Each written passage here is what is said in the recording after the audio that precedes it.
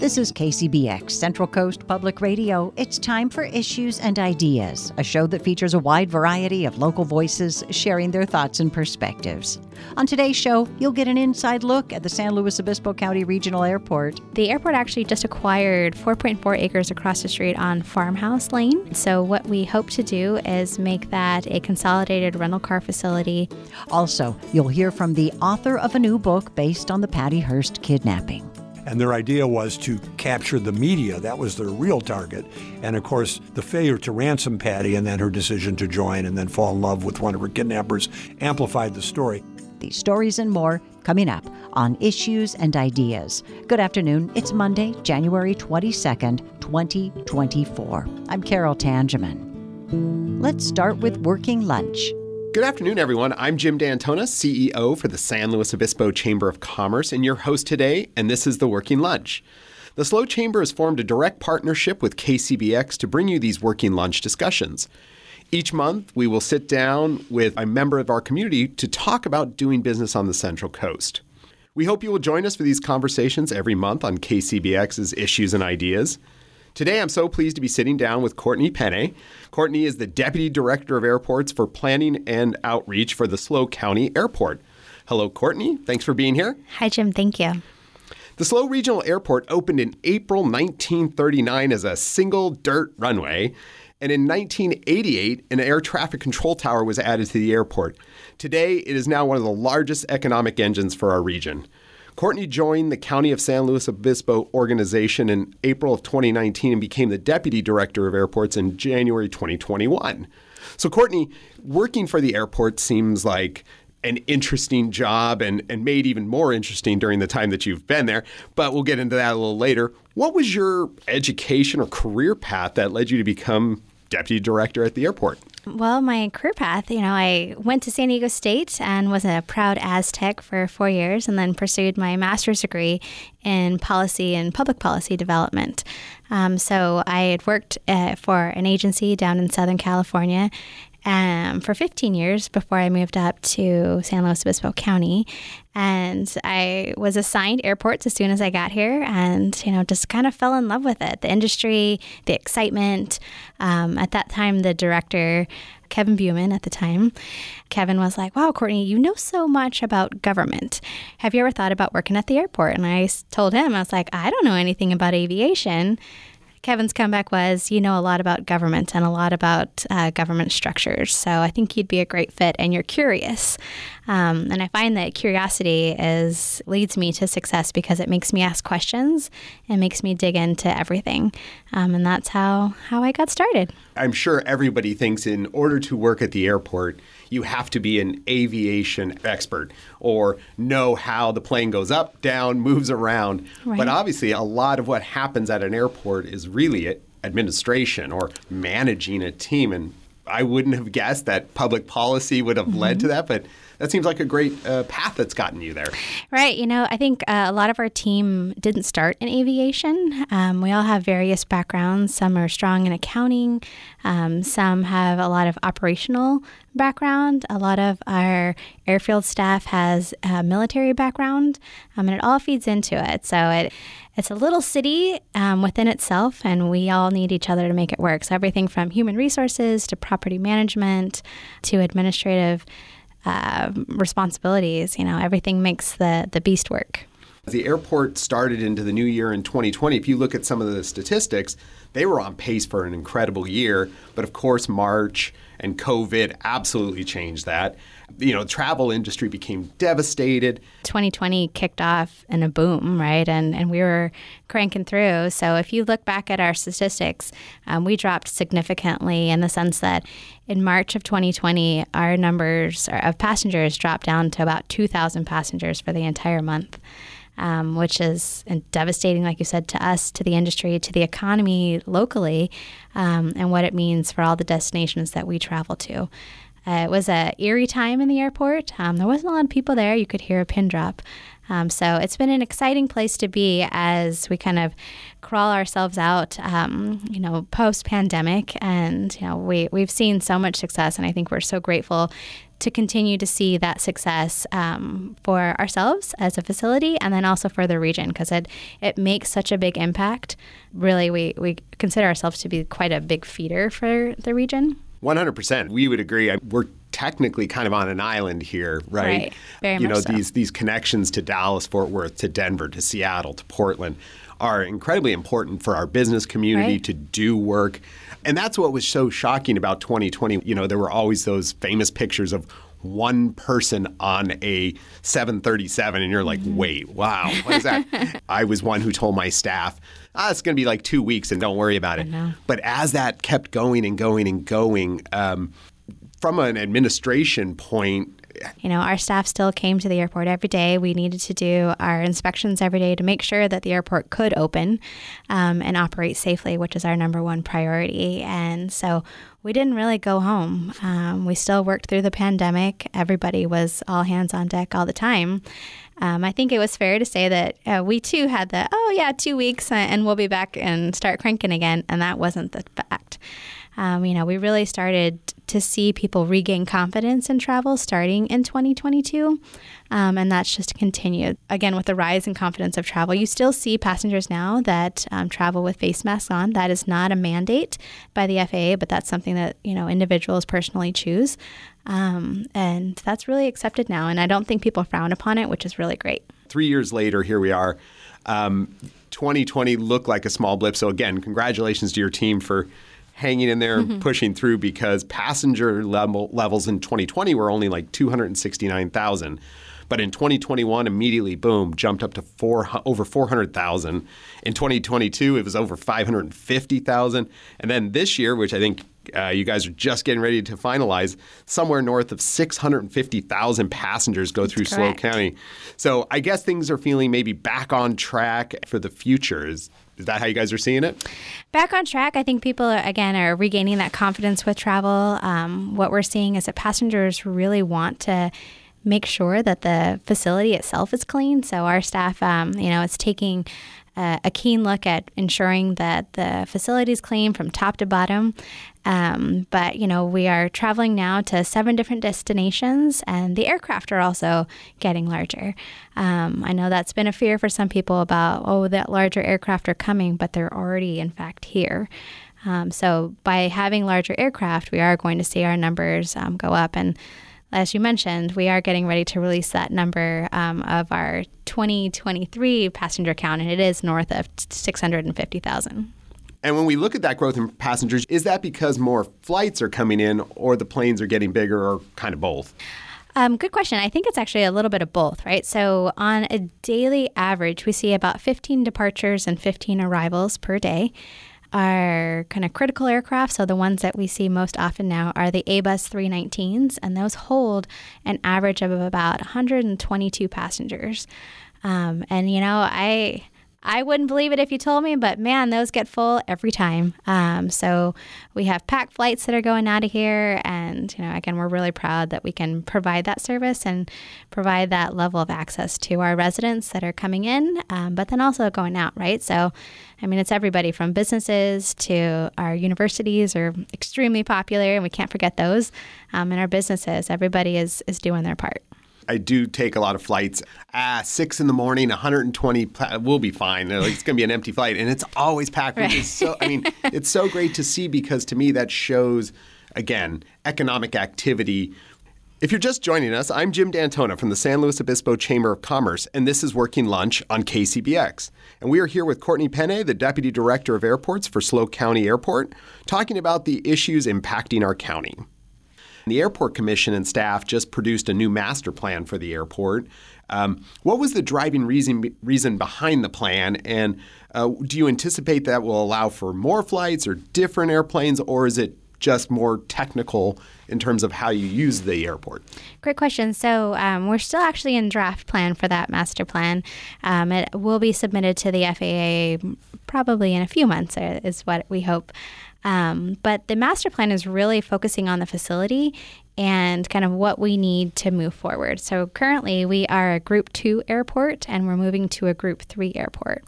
Most importantly, what that is that in order to accommodate these larger aircraft that are being supplied by the airlines, not by us, we need to do these measures to make sure that we are in alignment with FAA guidelines.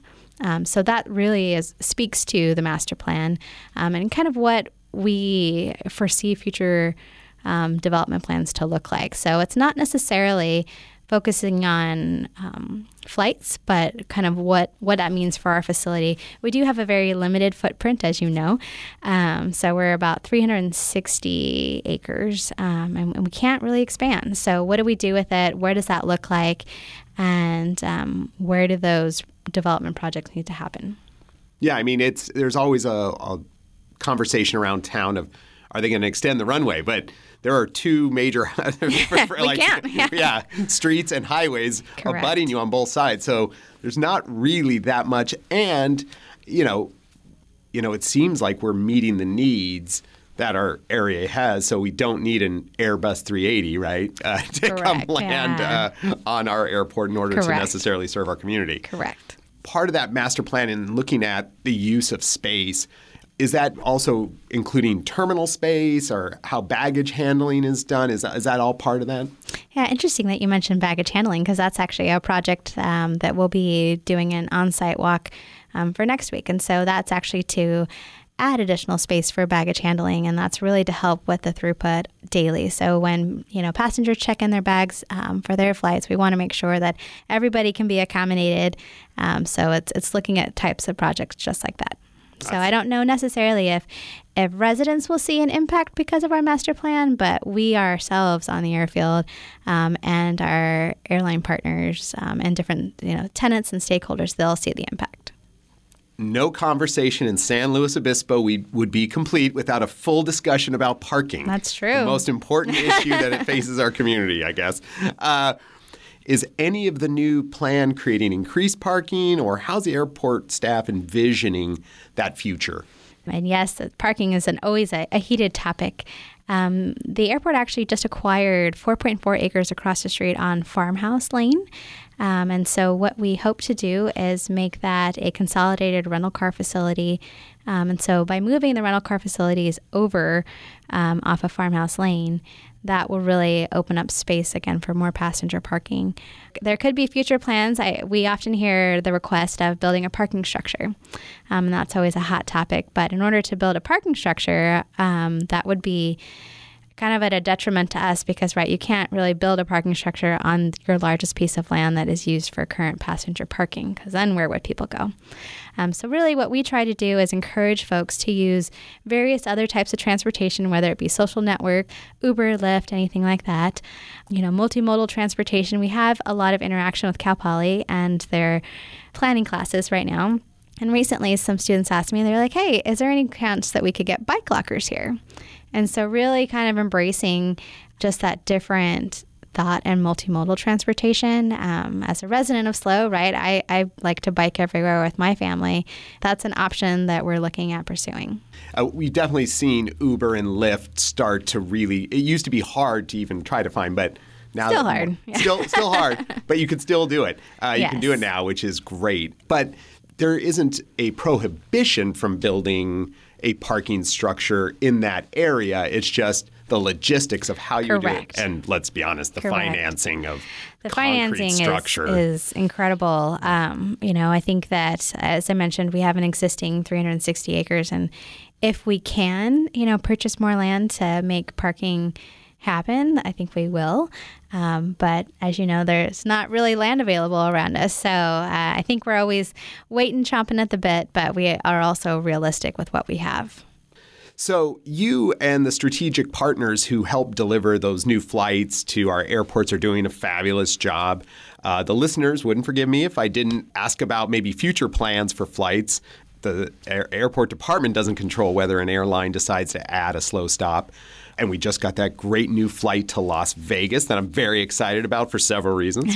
But most think about Vegas as a destination. I always think of it as like a hub because everybody flies there, every airline, and it goes everywhere. And so are there key targets for the airport, or how does the process work at the airport when thinking about those things?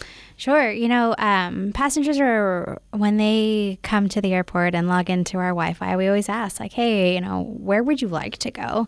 In recent discussions with our air service consultant, because of the upgauging of aircraft, we're really focusing in on the current routes that we have and trying to maintain those strong partnerships with those other hubs and to make sure that people want to come to SLO just as bad as we want to, provide the option for people to leave San Luis Obispo and our region. So really then you're making sure Dallas, making sure Correct. Phoenix, LA, San Francisco, all of those connections stay strong so that you don't lose any of those pieces. Correct. Yeah. So we definitely don't want to lose service. And with the larger aircraft coming, we also know that it's our job to help fill those seats. So we'll be working on that extra hard in 2024. One of the things that came up about the airport in the past, and you talked about different size planes, is that sometimes planes had to be redirected because they couldn't. And that was something that was brought up, I heard when I started. I don't hear that anymore. Is that technology being better, airport design better? Was that not really an issue? We just a lot of chatter about it.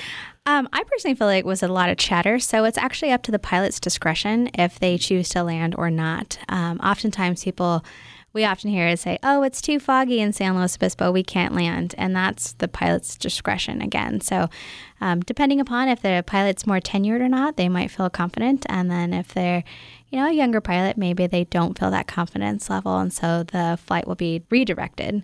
And, sadly, it causes hiccups for everybody and, us trying to troubleshoot on the back end. But it is ultimately the pilot's discretion.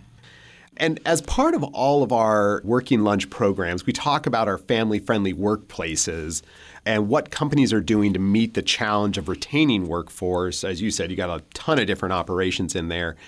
And the SLO County Airport is advanced to the Blue Diamond level, our highest level award. Can you talk some about those practices you think have been the most valuable? Sure. I think from our standpoint, everybody wants flexibility. And so really trying to shift towards more of a flexible culture and to do that with our operations.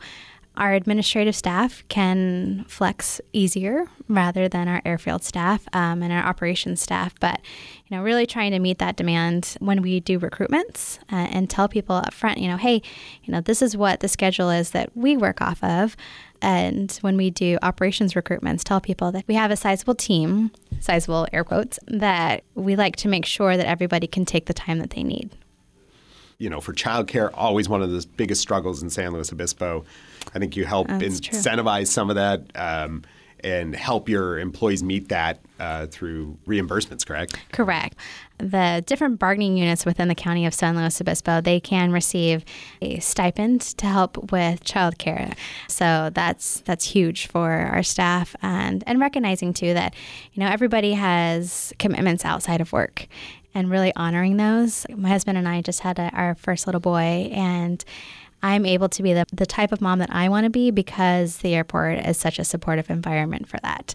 And we really want to make sure that all of our staff can be the type of parent they want to be and honoring those commitments. So I always like to end with a little bit of future forecast for our region. The airport's in a pretty special place because I'm assuming you get travel projections from the industry and maybe directly from the airlines about their thoughts.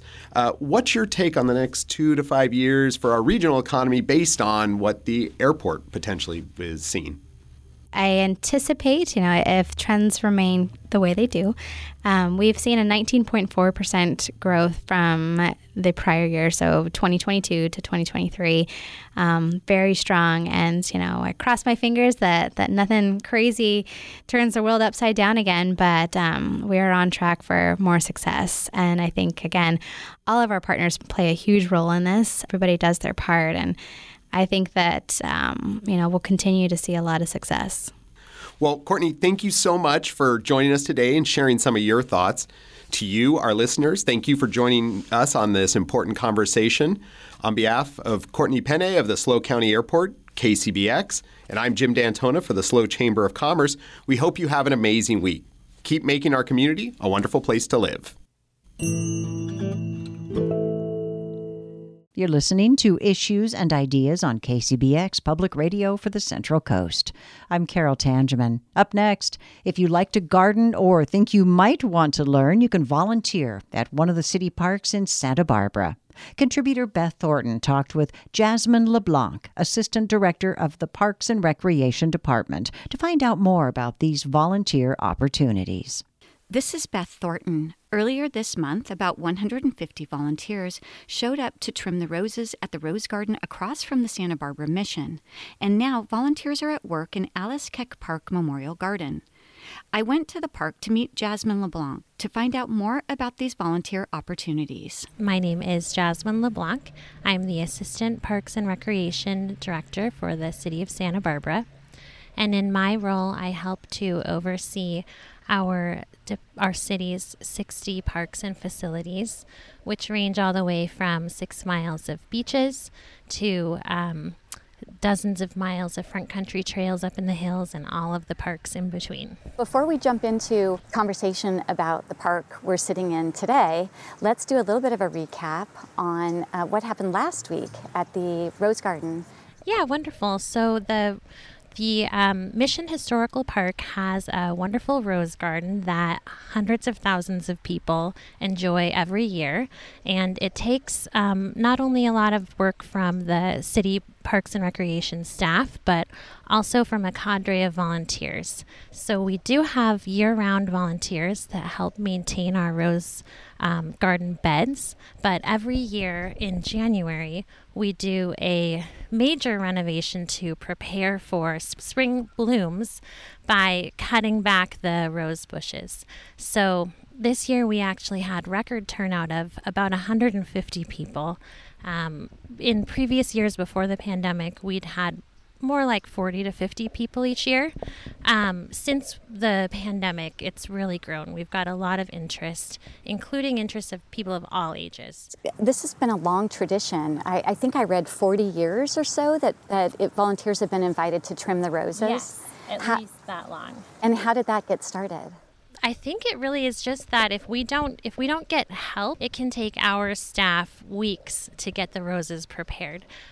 We've had a great relationship with the Santa Barbara Rose Society for more than that, I think around 60 years. And they've been helpful in spearheading this effort to get a volunteer day on the books so that every kind of all hands on deck to prepare the roses in one day. It's been a great partnership. Do you know how many rose bushes there are? We have more than 1,500 rose bushes. So today we're at a downtown park, and unlike the Rose Garden, this park has many different types of plants and trees, and also ducks and birds because there's a small lake here as well. So describe this park and why it's special from a gardener's point of view. We are here at Alice Keck Park Memorial Garden. This park is just outside of downtown Santa Barbara, across from Alameda Park and our very popular Kids World Playground. It was dedicated in 1980 by Alice Keck Park, and her wishes were that this would be a horticultural gem. And so we partnered with the Santa Barbara Botanic Garden at the time to develop this park. And they really put a lot of thought into introducing species that were unusual but would do well in our climate. Now, many of the species that you see are used in private gardens, but at the time, a lot of these were very new. And it still is the crown jewel of our park system with just the variety of plants and trees. We have some very special trees here as well. And as you mentioned, we also have the pond and a stream that I think you can hear. I'm talking with Jasmine LeBlanc from City Parks and Recreation. We're at Alice Keck Park Memorial Garden, sometimes simply called Alice Keck Park. which is a little confusing because Alice's last name was also Park. That is correct, yes. Alice Keck Park, perhaps she loved parks and gardens in part because of her name, wanted this to be a community memorial garden, and that is what it is. The park was designed by landscape architect Grant Castleberg. As I mentioned before, he was commissioned by both the city and the Santa Barbara Botanic Garden to really create something unique and beautiful here. And for the most part, his vision holds true. We've made several small adjustments to the park over the course of its history since 1980. We now have a partnership with the Master Gardeners, the Santa Barbara County Master Gardeners, who have a butterfly garden in one corner of the park that they maintain. We also transitioned one of our beds about 15 years ago to be a water-wise garden to really showcase using low water plants to create a beautiful situation. And we partnered to develop a sensory garden in the center of the park so that people, even with low vision abilities, are able to enjoy the park through their other senses, through touch, scent, and hearing. There's a popular volunteer program at this park. Tell us a little bit about how that works. This park takes a lot of our staff effort to keep it looking beautiful, but we couldn't do it all without volunteers. So we actually have a program where people can come, just show up with nothing at all, or come with their gloves and favorite hand tools Monday through Thursday from 9 to noon, as well as the first Saturday of every month, to come and assist our gardeners in keeping this park beautiful. So that can include everything from deadheading, mulching, weeding, and assisting with planting new plants. Are these experienced gardeners who are part of this program? How do they know what to do? Anyone can come, and we have staff on hand that are able to identify tasks for people who have absolutely no experience all the way through to very highly experienced gardeners. There's something for everyone, including children, and it's a great opportunity for high schoolers to get their community service hours in as well. So Saturdays or, weekdays in the summer are great opportunities for that. Oh, that's a great idea. How big is your staff of gardeners? We have approximately 30 people that touch the park system in terms of garden maintenance. But that's for 60 locations. So 30 staff for 60 locations. Yes. No wonder that's why we could use some help. Yes. And do you know how many volunteers you have? I believe now we've had 80 people come and join us and help since we relaunched this program in October. So we've had volunteers here since this park's inception in 1980, but during the pandemic it really scaled back. It dwindled, and it showed in this park. We started to see some deterioration of the landscapes. We really made an effort in the last year to bring this program back and try to make it as accessible as possible, because we know that it's something that people enjoy, and we can see the difference in the park. At this point in the conversation, Jasmine introduced Betsy, the city's volunteer coordinator, who was at work in the park. I'm Betsy Lape, volunteer coordinator at Alice Keck Park. Give us an idea of what you're doing here at the park right now and how you interact with the volunteers. We are doing park maintenance here. We meet with the volunteers at the shed in the morning at 9 in the morning, and then we go out on our daily tasks, which include trail maintenance, which is raking and sweeping. We do weeding in the planting beds. We do some trimming and pruning, and just keep the park neat and tidy and safe for our visitors. And how many people are you supervising at a time? On our Saturday groups, we have about 15, and then our daily groups, we have anywhere from 2 to 5 volunteers working with us. Is that a good number for you, or are you anxious to have more people get involved? Oh, I'd love to have more volunteers. There's definitely a lot to do here at the park, and we would love to have more people working with us. It's a lovely environment. I love spending the day here. I've met all the locals and their dogs and made good friends. Lots of dog kisses. Lots of dogs. Yeah. Thank you so much. You're welcome. It's great to talk to you. Yeah, thank you. That was a conversation about volunteer opportunities for gardeners in the city of Santa Barbara. To learn more, go to the Parks and Recreation website. For Issues and Ideas, I'm Beth Thornton.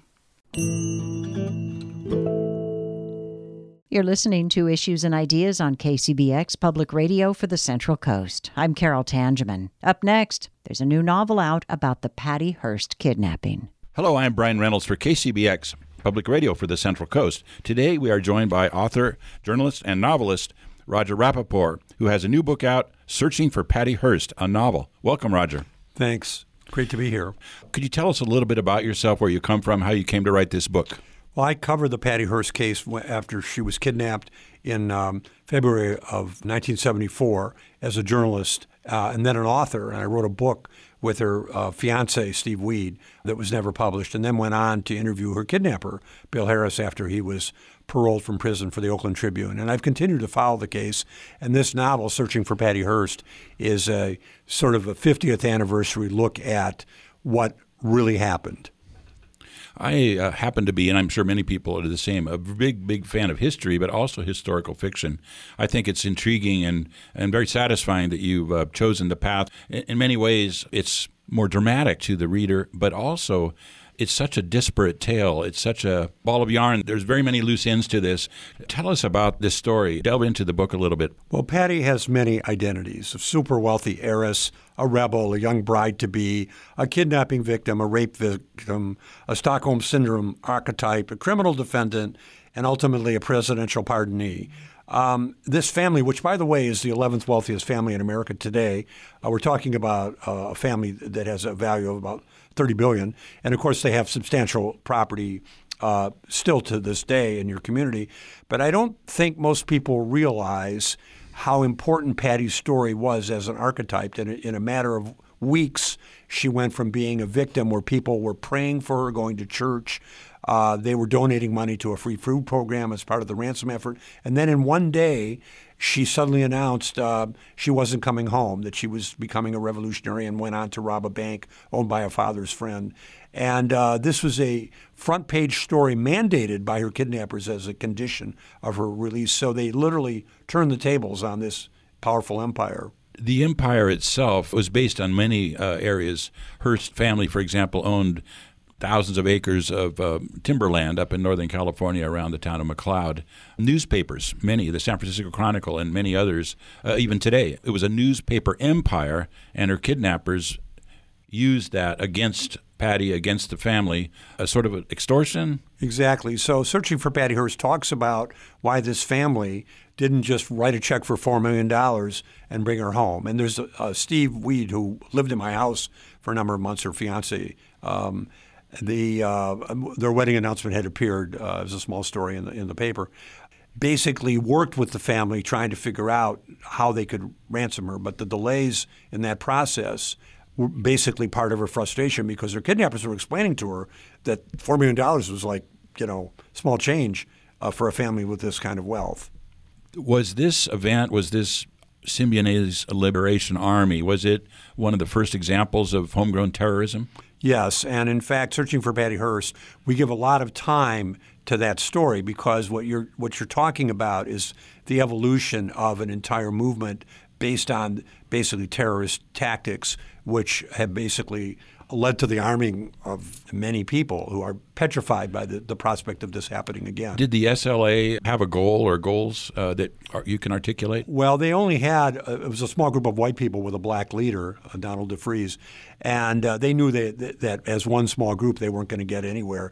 And their idea was to capture the media. That was their real target. And, of course, the failure to ransom Patty and then her decision to join and then fall in love with one of her kidnappers amplified the story. At one point, Brian, it actually knocked the Watergate scandal off the front page. That's how big it was. And it's the classic captivity drama, which has a long literary tradition in American history. Kind of what the Klan is built around, protecting our white women. And of course, this is something that the Hearst papers exploited endlessly in their own coverage, to the point, at one point, they actually sent a reporter to liberate a woman who was in captivity in Cuba, and then make the next big story of feeding the media diet. I do remember these events my own self, reading about it in the newspaper, and I remember it's almost as though you couldn't quite get a grip. There were so many odd angles to it and so many changes in midstream that even today it's very perplexing. I would like to remind everyone I am Brian Reynolds for KCBX Public Radio for the Central Coast. Today we're joined by author, journalist, and novelist Roger Rapoport discussing his new book, Searching for Patty Hearst. So remember, Brian, when this was happening, the Hearst newspapers, which Patty famously told her father, nobody under 80 reads the Examiner, suddenly had a much younger audience. You can imagine what this did for the circulation of Hearst newspapers and, of course, television. And the point is that this story ran endlessly, and it gave the SLA and ultimately Patty a voice that they didn't have prior to this kidnapping, even though they've been quite active in the community. Certainly that had to be one of their goals, was to publicize themselves, to publicize their what they were trying to achieve. Although looking at it in retrospect, it seems to me amateurish, just kind of nutty. There were two main violent events, were there not? That's correct. So prior to her kidnapping, they had assassinated the Oakland school superintendent over a disagreement about some security procedures involving badges for students. And that was how they first became known. And then, of course, this kidnapping. Ultimately, as you know, of that group of 8, 2 were already in jail by the time Patty was kidnapped. Of that group of 8, 6 of them ended up dying in an LAPD firefight just 3 months after the kidnapping. Patty was, of course, and 2 of the other kidnappers survived. And they became partners in crime, going on to rob. Well, first they did a kidnapping of a high school student, and he's, by the way, is interviewed at length in my book, in a fictional story. And then they traveled to Pennsylvania and then came back to California and were involved in 2 bank robberies in Sacramento. So bank robberies, there was a sporting goods attack. And then this kidnapping of a high school student. So Patty went from being a victim to participating in a kidnapping in Inglewood. I think it might be helpful to understand the beginning and the ending. February of '74 was the kidnapping, but they had been active prior to that. That's correct. What was their heyday? How did that work out? Well, basically, they started in '73. This was when the assassination happened in Oakland. That's the first time anybody knew them. And, of course, that was widely denounced by the left. They saw this as a rogue operation. There was even conspiracy theories that it was a setup. They were trying to set up the legitimate left. In the book, we talk about all the antagonism that they engendered, not just with the general community, but within the left, because they felt this was really hurting. And so the denouement, when she was finally captured, when was that? How much? That was in September of '75. I see. And that's when she was arrested and then convicted in San Francisco and in Los Angeles, and went to jail for 22 months until she was commuted by Jimmy Carter and then pardoned by Bill Clinton. So about 2.5 years, roughly. 22 months, right. And I remember, of course, the pictures of Patty Hearst. And by the way, there's an amazing graphic on the front of the book that I'm told James Sparling created. Correct. I remember a picture of her in a beret holding a weapon of some kind. That's right. And one interesting thing is she learned how to shoot from her dad when she was 9 years old, and that came in really handy. She saved probably the life of Bill Harris, who was tackled by security guards at a sporting goods store in Inglewood. And she picked up a rifle and fired off about 30 rounds and saved him. So she was a hell of a shot. Well, looking back, I guess the novel itself is a looking back in print form. But since we're here talking about those times, talking about the book, do you make any sense of it? I mean, what conclusions do you draw from this whole affair?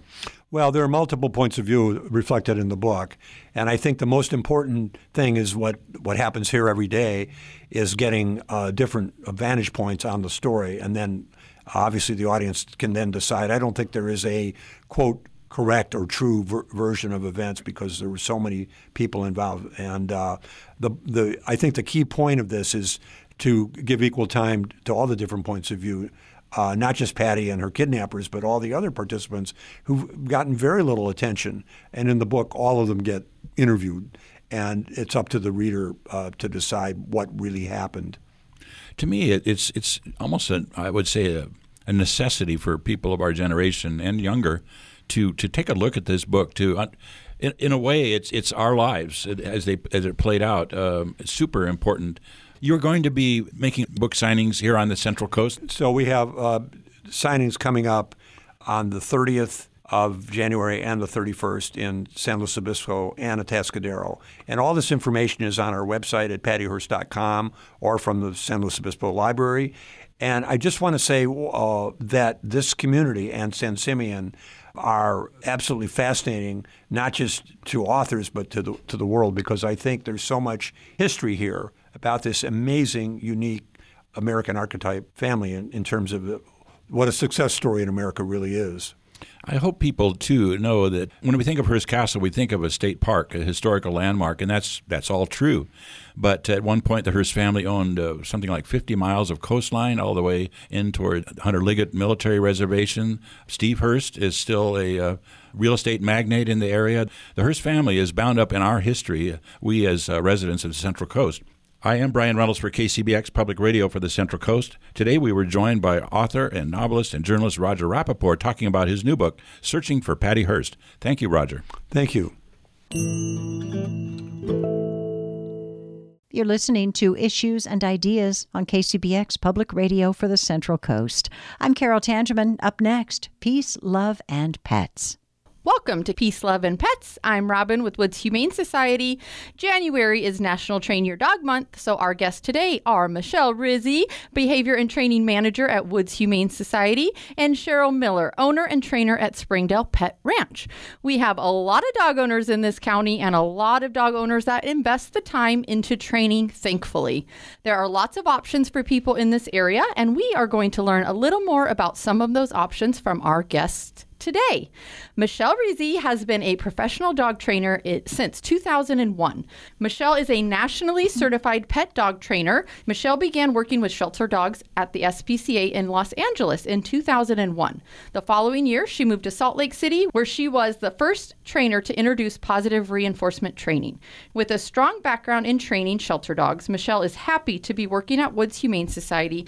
Cheryl Miller, also a certified pet dog trainer, is one of the owners of Springdale Pet Ranch. She always loved dogs and always has had rescue and rehomed dogs. She has a PhD in nutrition and spent many years in business. She decided to spend the last part of her working career with dogs. She completed the dog training course at Animal Behavior College and went back to also complete their service dog training program. Welcome, Michelle and Cheryl, to Peace, Love, and Pets. Thanks, Robin. Okay, got an easy question to start off with. What is your favorite treat to use while training? Michelle? Well, I would say kibble would be the first choice if you're at home, and if it works, that's great. If you need something a little higher value, maybe some Happy Howie or something nudges, I think is a good one. Or if you even have to go up to little pieces of chicken, whatever it takes to get their attention and keep it. Some dogs will work for kibble, which is great, but when you're training or really working on some behavior stuff, some of that high value stuff is what does the trick. Absolutely. And Cheryl? I agree completely. People need to work with both high value rewards and then regular value rewards so that the dog is getting a high value reward when it does something exceptional that you've been working on for a long time. So we always start with kibble. It's a great way to maintain caloric intake. We also use pet botanicals, training rewards. Most dogs love them. And for our high value rewards, we go to cheese, hot dogs, and freeze-dried liver. That's the real good stuff. What is your most common call or concern currently from dog owners? At Woods, I get a lot of calls about dog reactivity, and that's specifically dogs that are on leash and they walk by and see another dog or maybe a person or maybe a bicycle, and they just kind of go ballistic, lunging and barking, and that's very difficult for owners to handle. All right, Cheryl. Well, Springdale focuses on basic obedience training, so a lot of people do call with dog reactivity. We can take dogs that are reactive, but not highly reactive dogs. We will refer them to Woods and other programs. But basic manners, big thing people want, and just simply loose leash walking, being able to walk my dog out in the neighborhood and not have it pull my arm off. Michelle, I would love if you could share who can participate in classes at Woods Humane Society and what is positive reinforcement. positive reinforcement is the most humane way to train dogs. It's very effective. Dogs can learn a lot better when they're relaxed and not worried about some kind of punishment that could be uncomfortable or painful. So there's none of that. And positive reinforcement is just not necessary, and it's not the best way that dogs learn. So we are 100% positive. And we do have classes that we offer for the general public, and they're mostly basic manners classes. For instance, we have our flagship, I guess, is called Charm School. It's changing habits and reinforcing manners, and that's for dogs 6 months on. And then we have Spunk You Sprouts for the adolescent dogs. That's for dogs 6 months to a year. Petite Pals for little dogs under 20 pounds that get to play as well. And then we have specialty classes like the Feisty Fido and Fungility, intermediate classes and on up. So there's a lot of opportunity, but basically, like Cheryl said, basic manners is first and foremost. A lot of people have a hard time dealing with the dogs that jump, that mouthy, and nipping and things. So we want to show them how to do that in a very patient and calm way, not to get things worked up and not to start fighting with your dog. No matter where you've gotten your dog, you can come to a class at Woods. I think we did start this many years ago for Woods dogs. Once they went out the door, we wanted to have something for them to come back to if they had problems. And then it has extended to the community, whether it's from Woods or wherever you get your dog, because we don't want dogs to come to Woods. Woods is a lovely place, but we want to keep them at home. So if they can just come and visit and learn a few tricks and how to handle things on their own, that's what we want, and that's why we're there. And let's talk about my absolute favorite class that Woods offers. It's the cutest class around. Let's talk about our puppy class, why that's so important, and a little bit about puppy socialization. Oh, yes. We call it a drop-in class because we don't have a 6-week course where dogs have to come every week and learn something. That imprinting stage in a dog's life, it ends at about 13, 14 weeks or even sooner sometimes. So we really have to get the dogs exposed to things, other dogs, other puppies, playtime, people, obstacles, things that they can grow into fear later in their lives. So we just try to give them everything, some desensitization, some handling. Every week it's something different. Safe. It's most a controlled important setting because at that age you can't take puppies Absolutely. to many places. Absolutely. As many years as I've been training, as many dogs as I've had, if I got a puppy today, I would find a well-run puppy class to take them to. And when we invest those first few months of their life and development, you're really imprinting on what they are going to be as an adult dog. I mean, you're committing and you're taking on, hopefully, that responsibility, and having some fun too. They get to play, they get to rest, rumble and tumble with each other. You bring out the vacuum sometimes, the skateboard, right. You bring out all the props.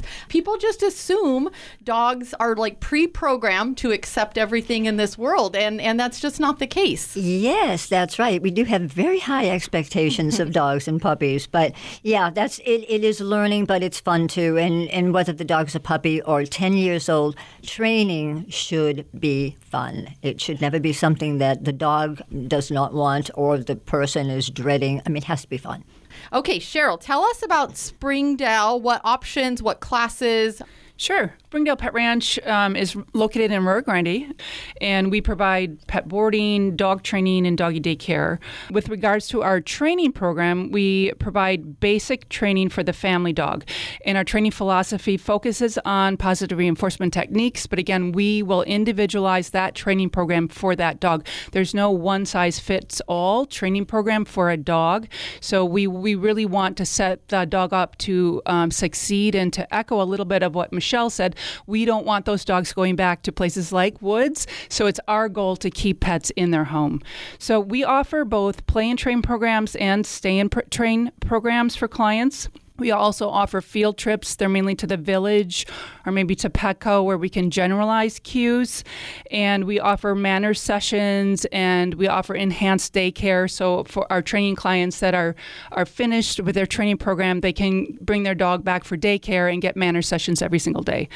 And I think the most important thing to know about our programs are the follow-up lessons. We always tell people the magic begins with the follow-up lessons. So we can train your dog, but knowing is different than doing for any dog, and we need to train the human companion for that dog. So we want clients to come back weekly. We offer free follow-up lessons for the lifetime of the dogs. Dogs change as they get older. A puppy becomes a teenager becomes an adult dog. Environments change, things change. So we want you to bring your dog back. We've taught dogs how to get in and out of cars on their own. We've taught dogs, believe it or not, how to swim. We will train your dog to fit your lifestyle to the best we can, honoring thresholds of the dogs and the breeds of the dogs. So yeah, that's what we focus on at Springdale. Just a few things. Huh? If I can just interrupt, Robin, I take my dog to Springdale. I absolutely love it, and so does she. Well, that must be a big shout out when a experienced trainer picks you to take their dog to. Yeah. So that's awesome. Yeah. So Cheryl, sticking with you on that subject, what is one thing you wish you could just tell dog owners, or basically like a common mistake that they may make that you just wish you could just tell everybody, tell the world, this is your chance? I want everybody to know that there is no silver bullet in training. You cannot take your dog to any training program and then expect your dog to be trained. These are living, breathing, thinking beings, and we need to make training a part of everyday life. So training, like Michelle said, should be fun. Training should be part of what you do every day. It's simple things from just asking your dog to sit and wait before feeding. And you don't have to say take it. You can make it fun. You can say bon appetit and they eat. You can ask them to wait at doors by saying excuse me and training excuse me, things like that. So it should be fun, and pick the things that your dog likes to do, and you can put those on cue and make it a lot of fun. My dog liked to jump up. I'm not going to tell him off all the time. So what I did is I put the word dance on cue. And so, when I turn the music up and I want to dance at home, I can offer that, and he can dance with me, and I can say off, and he's off, and it's a fun thing to do. So just make it part of your everyday life. And Michelle, what is one thing that you think is so important to tell dog owners listening when it comes to training? Well, I always come back to our expectations. They are not human. They are a different species than us, and we really have a hard time believing that they don't know what we're saying. I always get this, I tell him, no bite, and he bites. And I want to know, what language do you say that in? But yeah, just understanding things more from a dog's perspective. We want them to understand us, and they do need to be understood as well. Understand your dog, really. The more you understand, the better you'll both be. Michelle, I've worked with you for almost a decade, and I would say it might be a pet peeve of yours. Am I okay to out this? I think so. Okay. Repeating commands over and over. So what are your thoughts? Sit. Yeah, sit. Nope, sit, nope. That's it. We're humans. That's what we do. Diluting the cue. Yeah, the more you talk, the less they're going to listen. Make every word count. If you're just joining us, this is Peace, Love, and Pets on KCBX. I'm Robin with Woods, and our guests today, Michelle Rizzi, Behavior and Training Manager at Woods Humane Society, and Cheryl Miller, Owner and Trainer at Springdale Pet Ranch. What is the difference between enrichment and training? Michelle, we'll start with you. Well, training, certainly, it's important for dogs to have manners and not to jump up or be, improper when greeting people. But beyond that, enrichment is something that we provide to them, something they need, whether it's sniffing on a walk or just having to forage through a snuffle mat to get their food, anything like that. Understanding what the dogs need. They don't need to be right by your side on a walk. They need to sniff and explore. Now, we don't want them pulling. That would be training. We'll have to train them not to pull. But then let's allow them make some decisions and do the things that feel good for them. Sniffing is a big one. That's probably the most important thing I think that people should realize. Play with your dog, very important for bonding. Training absolutely is a good thing. Even, believe it or not, that is enrichment. When they learn to understand and communicate, and that builds their confidence, they need that. We do a lot of enrichment with our shelter We dogs because they're absolutely alone do. in their kennels so much, and we pull out all the stops. But We've got everything. I think at home people don't think about enrichment. Like they think about exercise, they think about feeding, they think about offering them pets and love. But there's a whole nother layer there that really interests the dogs and really excites their dog ways about them. And I know, Cheryl, you guys offer enrichment in your daycare routines as well. Is that right? Right. Our motto is enrichment, engagement, and exercise. So we're always trying to keep those dogs engaged. We offer the daycare services, and so we're able to put for social dogs groups together and get them in play that's supervised, with the doggy pool. And there's a lot of training that goes on during daycare. When you have 6 dogs coming to the gate, they need to know wait. They need to know out. But I really want to echo what Michelle says. Sniffing the olfactory senses of these dogs is very important. You can just throw treats on the ground and let them find those. I think they say, if I remember right, 10 minutes of sniffing is worth a mile of walking. You're right. Yeah. Exactly. So letting them use their nose is extremely important. Back in the day when I adopted my dog from Woods, he was a young Mastiff, and it was my first big dog like that. I had a Chihuahua before, and I thought, oh my gosh, I have to walk 5 miles a day. I have to take him on 10 hikes. I have to do all these things because he's a big, active dog. And then I would take him to our Saturday class with Michelle, and he would be asleep in the car by the time we turned out of the parking lot with maybe 30 minutes of active training during the class. And I think people don't realize how tired it makes their dog also when they're actually learning. And so I guess that's maybe a good little tip. If someone's working on some things at home, we're not wanting people to do 4 hours straight of training and obedience. Short spans of time, what would you recommend if someone's working on some basic training at home with their dog or wanting to incorporate into their daily routine? Exactly that. Incorporate it into your daily routine. Right. You have to feed them anyway. You have to open the door. You have to take them for walks. Even just a simple thing like stay. Try to do that on a walk that's not too distracting the environment. Just let them sit and stay for a few seconds and then keep on going. Don't come into the class and learn all these things and then go home and just resort to, no. Again, so let's use the things in real life. And I usually send out a packet at the end of each class with using real life rewards, and it's called Take It on the Road. So everything you've learned, let's do this in real life situations. So a few minutes here and there on your walks, few minutes before dinner, few minutes incorporated here and there, not hours of training your dog nonstop. No, and there should be very little difference between training and playing because it's fun. I agree. And I want to add to that, end on a positive note. Train the dog that you have. So if your dog can only train for 10 minutes before your dog is tired, respect that 10 minutes. If your dog wants more, then, give the dog more time. There are no 2 dogs that are the same. But always end on a positive note. And they learn a lot when they process when they're sleeping. So come back the next day and you'll be surprised what they remember. I know there's a book that you wanted to mention that you really suggest. Culture Clash by Jean Donaldson. But this one chapter is wonderful about explaining how life must be for a dog living with humans. And I think it's beautifully written. Cheryl, did you want to add anything? There's no one right way to train a dog. So I think it's important to talk to a lot of people, stick within the world of positive reinforcement training, and work with what works for your dog. Thank you so much for joining me. Thanks for having us. Yeah, happy Train Your Dog Month, which it should be that all year round, right? Exactly. Yeah. Yes.